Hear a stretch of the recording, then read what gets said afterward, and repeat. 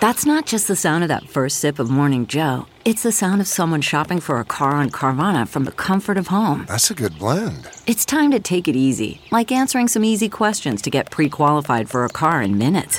Talk about starting the morning right. Just like customizing your terms so your car fits your budget. Visit Carvana.com or download the app to experience car shopping the way it should be. Convenient, comfortable.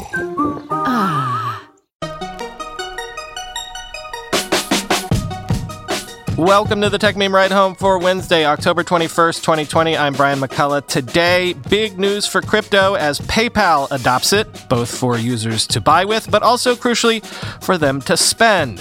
Facebook is testing a Nextdoor killer.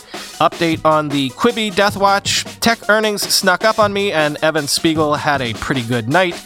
And let's end today with another review roundup, this time of the new iPad Airs. Here's what you missed today in the world of tech. Pretty big news for crypto. PayPal has announced it will allow users to buy and sell cryptocurrencies using its online wallets in the coming weeks. But you will also be able to shop at merchants on its network and pay using crypto starting in early 2021, quoting Reuters. PayPal hopes the service will encourage global use of virtual coins and prepare its network for new digital currencies that may be developed by central banks and corporations. President and Chief Executive Dan Schulman said in an interview, "We are working with central banks and thinking of all forms of digital currencies and how PayPal can play a role," he said. U.S. account holders will be able to buy, sell, and hold cryptocurrencies in their PayPal wallets over the coming weeks. The company said it plans to expand to Venmo and some countries in the first half of 2021. PayPal, which has secured the first conditional cryptocurrency license from the New York State Department of Financial Services, will initially allow purchases of Bitcoin and other cryptocurrencies called Ethereum, Bitcoin Cash, and Litecoin, it said. It partners with Paxos Trust Company to offer the service, end quote. I say this is a big deal for crypto because PayPal has 346 million active accounts and processed $222 billion in payments just last quarter. But also, there are 26 million merchants on the PayPal network. So think of it this way. Exposure to hundreds of millions of normal consumers, but also allowing a bunch of normies to shop and spend crypto in an environment where they're already habituated to doing virtual payments. Dropbox has launched a shared family plan with 2 terabytes of data storage for up to 6 people, all for just $17 a month, quoting Engadget. Plan members get access to a shared folder called Family Room, where they can see and open each other's files, such as recipes or photos, but they still get separate accounts and folders for their personal stuff. That said, Family Plan comes with a 2 terabyte shared storage allowance for all users, so it's probably not the best option for those with a massive amount of files to save and back up. The plan also comes with access to Dropbox Passwords, a password manager plan members can use to store login details across Windows, Mac, iOS, and Android devices. If members need to store sensitive files such as bank statements or birth certificates, they can take advantage of another perk: access to the Vault. Files stored in the Vault are protected by a PIN and encryption during upload, download, and storage, and a user can choose to give one family member access to it in case of an emergency. Members can also use their accounts to back up their computer directly into their Dropbox folders, as well as automatically upload photos from a mobile device. They can upload photos by connecting a camera or a memory card to a computer installed with Dropbox as well, or transfer their photos and videos directly from Facebook, end quote. Speaking of, Facebook has confirmed that it is indeed testing a feature that allows users to connect with their neighbors, sort of like how folks do it on Nextdoor, which is interesting timing because we've been hearing for a while now that Nextdoor is considering going public soon, quoting Bloomberg. Screenshots of Facebook's new feature, which is currently being tested, were shared on Twitter Tuesday by Matt Navarra, a social media consultant. The images show a product called Neighborhoods, where users can enter their address and complete a unique neighborhood profile. A Facebook spokeswoman confirmed the company is testing the feature in one market, Calgary, Canada. The screen grabs show the software using the Canadian English spelling of its name. Other images show Facebook reminding users that its community standards still apply inside the neighborhoods feature, and the company encourages people to keep it clean and be inclusive. An early version of the product was first spotted and shared on Twitter by Jane Manchun Wong back in May. Hi, Jane. I know you're listening. The neighborhoods feature is notable given the popularity of Nextdoor, a neighborhood-based social network founded in 2008 that has raised about $470 million in funding. Nextdoor is considering different options for going public, including a direct listing, Bloomberg News reported last week. The San Francisco-based company says it serves more than 268,000 neighborhoods globally, including about a quarter of U.S. neighborhoods on the service. Each neighborhood works as its own mini social network, and people use it to do everything from selling used goods to posting about crime or neighborhood events. When Facebook enters a new market, it can have an immediate impact on competitors already in the space. When the Menlo Park, California-based company launched its dating product in the U.S., for example, Match Group stock fell as much as 7%, end quote. The information is solidly on the whole Quibi Death watch, I guess, or beat. Sources are telling them that Jeffrey Katzenberg has tried to sell Quibi's catalog to NBC, Universal, and Facebook, but both passed. This is different from when Katzenberg was shopping around people buying the entire Quibi service outright. Katzenberg has also told others he might just shut Quibi down. Quote, internally at Quibi, employees have said important strategy meetings have been canceled, according to two people familiar with the matter. Some employees have informally been scheduling goodbye drinks, said these people. A Quibi spokeswoman said she had no comment. Katzenberg referred questions to the spokeswoman. If Katzenberg ends up shutting down Quibi, it would be one of the highest profile failures of an entertainment startup in memory. Katzenberg and Whitman raised nearly $2 billion to launch the service, which offered programs with episodes of roughly 5 minutes long that people could watch on the go, waiting in line for a coffee, or on public transit. Katzenberg persuaded most of the major Hollywood studios to invest, as well as companies such as Alibaba, Google, and Madrone Capital Partners. Quibi had about $850 million of cash recently, ensuring that its investors would get at least some money back if Katzenberg does shutter the firm. Those who invested in the first round, such as Alibaba, Goldman, Google, Katzenberg's holding company WonderCo, and several media companies, should recover the most, end quote.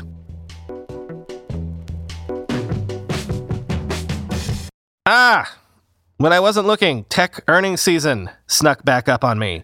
It's going to run through the end of the month, but helpfully, or maybe not so helpfully, instead of dribbling out slowly over the course of several weeks, one or two a day, it seems like most everybody is going to report on the same day this quarter. On October 29, Apple, Facebook, Google, Amazon, Twitter, Spotify, even Shopify all report their earnings. Of the companies we usually or sometimes cover on this podcast, only Microsoft and Uber are left out of that party, but I digress.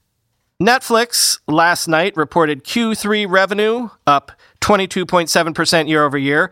But as ever with them, all that mattered to investors was how many subscribers were added. Netflix had 2.2 million paid net additions in Q3 versus 6.8 million new net subscribers in the same period a year ago. That's also down pretty far quarter over quarter, when Netflix saw 10.1 million net adds in Q2, right in the teeth of the quarantine. Now, because of all this, Netflix's stock is down around 5% this morning. But Wall Street, didn't they tell you this was going to happen? That quarantine had shook loose some of the lower-hanging fruit that probably would have come to Netflix over the course of the next year or so?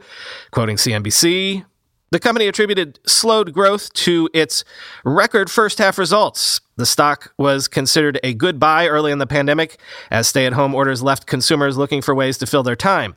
Netflix Vice President of Investor Relations Spencer Wang warned investors not to put too much weight on the subscriber numbers. We just really don't over-focus on any 90-day period, Wang said on the company's recorded earnings interview. And just to give you an example, if the quarter was 48 hours longer, we would have come in slightly above our guidance forecast, end quote. For the fourth quarter, Netflix forecasts 6 million paid net adds, still well below the 8.8 million it added in the fourth quarter of 2019, end quote.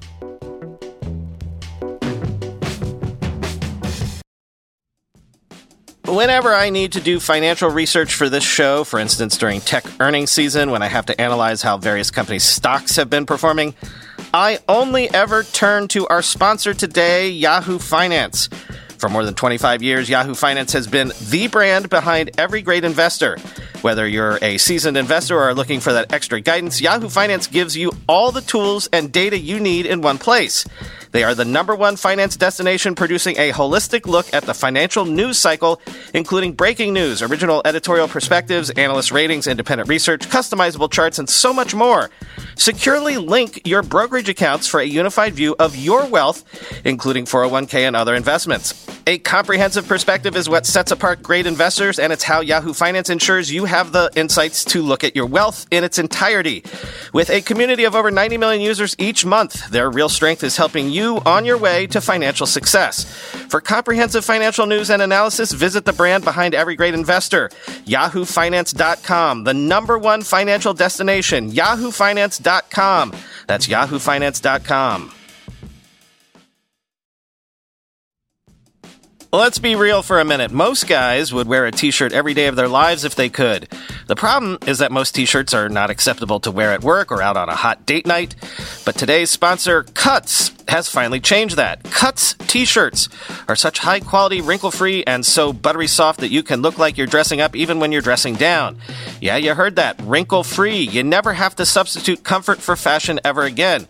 If you see me in a t-shirt, it's likely one from Cuts. I'm also a huge fan of their AO 5-pocket pants, the right sort of step up from jeans without going all the way into dress pants, like literally my ideal Venn diagram of professional looking but comfortable feeling.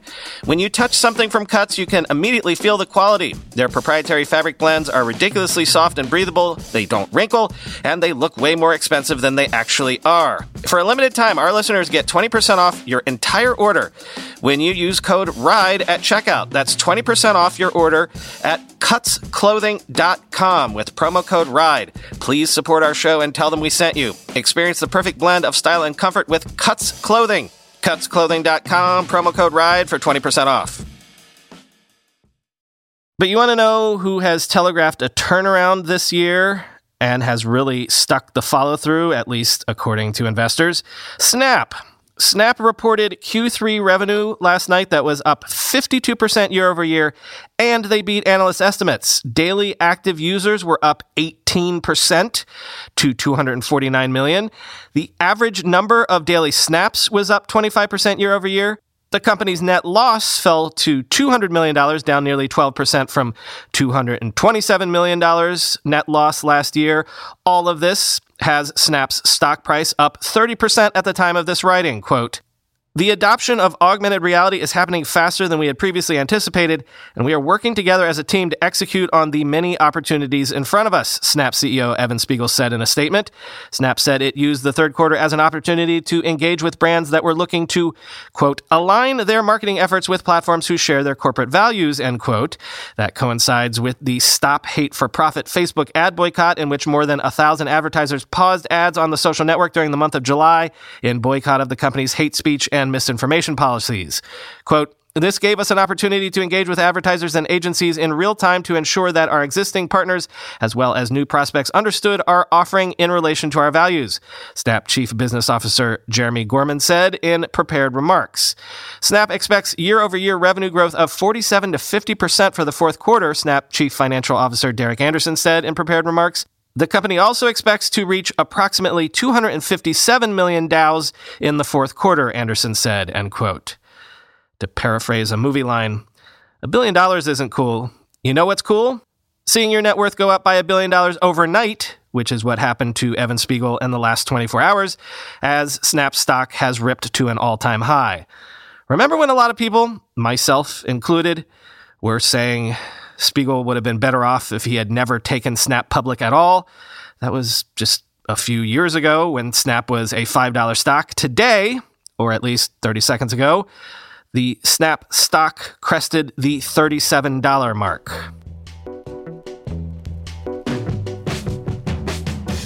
Let's end today with hardware reviews once again. This time it's the new iPad Air, which everyone agrees has an excellent screen, a screaming fast processor, and since it's compatible with most iPad Pro accessories, lots of folks are like, forget the iPad Pro, this is the iPad to get if you're in the market for a tablet. It is still expensive, some folks said, and it weirdly doesn't have an in-between storage option. The base model has 64 gigabytes of storage, and there's no jump up. If you want more storage, you got to pay $150 more for 256 gigabytes, and at that point, why not just pay $50 more for the 128 gigabyte 11-inch iPad Pro model? But to the comparison shopping between the Air and Pro models, quoting Dieter in The Verge, compared to the iPad Pro, here's what you're missing out on with the iPad Air. A processor optimized for GPU-intensive tasks, Face ID, a ProMotion high refresh rate screen, an ultra-wide camera, a LiDAR scanner, and quad speakers. Of those, the only thing I miss is the high refresh rate screen, but I suspect most people won't be bothered by it at all. The screen still looks great, and animations on iPadOS are smooth even without 120 Hz. The iPad Air has stereo speakers in landscape mode, and they sound good, so the loss of 2 more isn't huge. It does sting a little that Apple raised the price by $100 compared to last year's iPad Air, but it's also a great tablet and a very good computer. I am still annoyed that the iPad can't support multiple users, but that may not bother everybody as much as it does me. I think if you can afford the $599 price, you should definitely get it instead of the basic $329 iPad. Although that base iPad is quite good, it is beginning to look a little stale, and it too has its own storage configuration problems. For me, one of the biggest reasons to use an iPad instead of another computer is that it's just a nicer experience. You can pad around your house with it, attach or detach a keyboard, and almost never really have to worry about it crashing or slowing down. Apple has allowed iPadOS to grow a little more complicated in recent years, but it's still a more chill computing environment than the Mac, Windows 10, or Chrome OS. And the iPad Air epitomizes that niceness with its new design. Chances are, if you're buying an iPad, you're going to keep it for many years, and so spending more on a nicer product is going to pay off more in the long run than it would for, say, a phone that might only last you 2 or 3, end quote. Here's Dana Woolman's conclusion in her review in Engadget, quote, "With so few differences between the iPad Air and the Pro, I'm forced to reconsider who the Air is for. Last year, it was the perfect just right tablet. It offered more features than the basic entry-level model, but was still more attainable than the Premium Pro line. It was the best tablet for most people. This year, I would upgrade Air to the best tablet for almost everyone, and I'd even argue it's Apple's best high-end tablet. That is, until Apple upgrades the Pro with a new chip and more advanced display tech, which it almost certainly will," end quote. And here's Matthew Panzarino's conclusion in TechCrunch. "Much of what I wrote about using Apple's iPad Pro over the course of 10,000 miles of travel applies directly here. I still find it to be a great experience that, once you've adjusted for workflows, is just as powerful as any laptop. The additional features that have shipped in iOS 14 since that review have only made the iPad a better platform for legitimate work. And now you get the Gen 2 Pencil and the fantastic Magic Keyboard in an iPad outside of the Pro lineup, and it honestly adds a ton of utility. Here's my advice. Buy this if you want a portable iPad Pro to use alongside a MacBook or desktop computer for those times you don't want to carry or can't carry it. If you want an iPad Pro as your only computer, get the big iPad Pro, but probably wait until they update that one in a few months," end quote.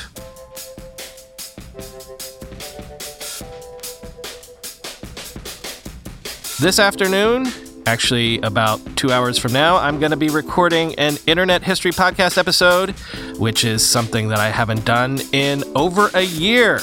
Had to blow off some dust from the old history hat, as Leo Laporte calls it. So look for that soon. Talking to someone that I wanted to talk to for years. Talk to you tomorrow.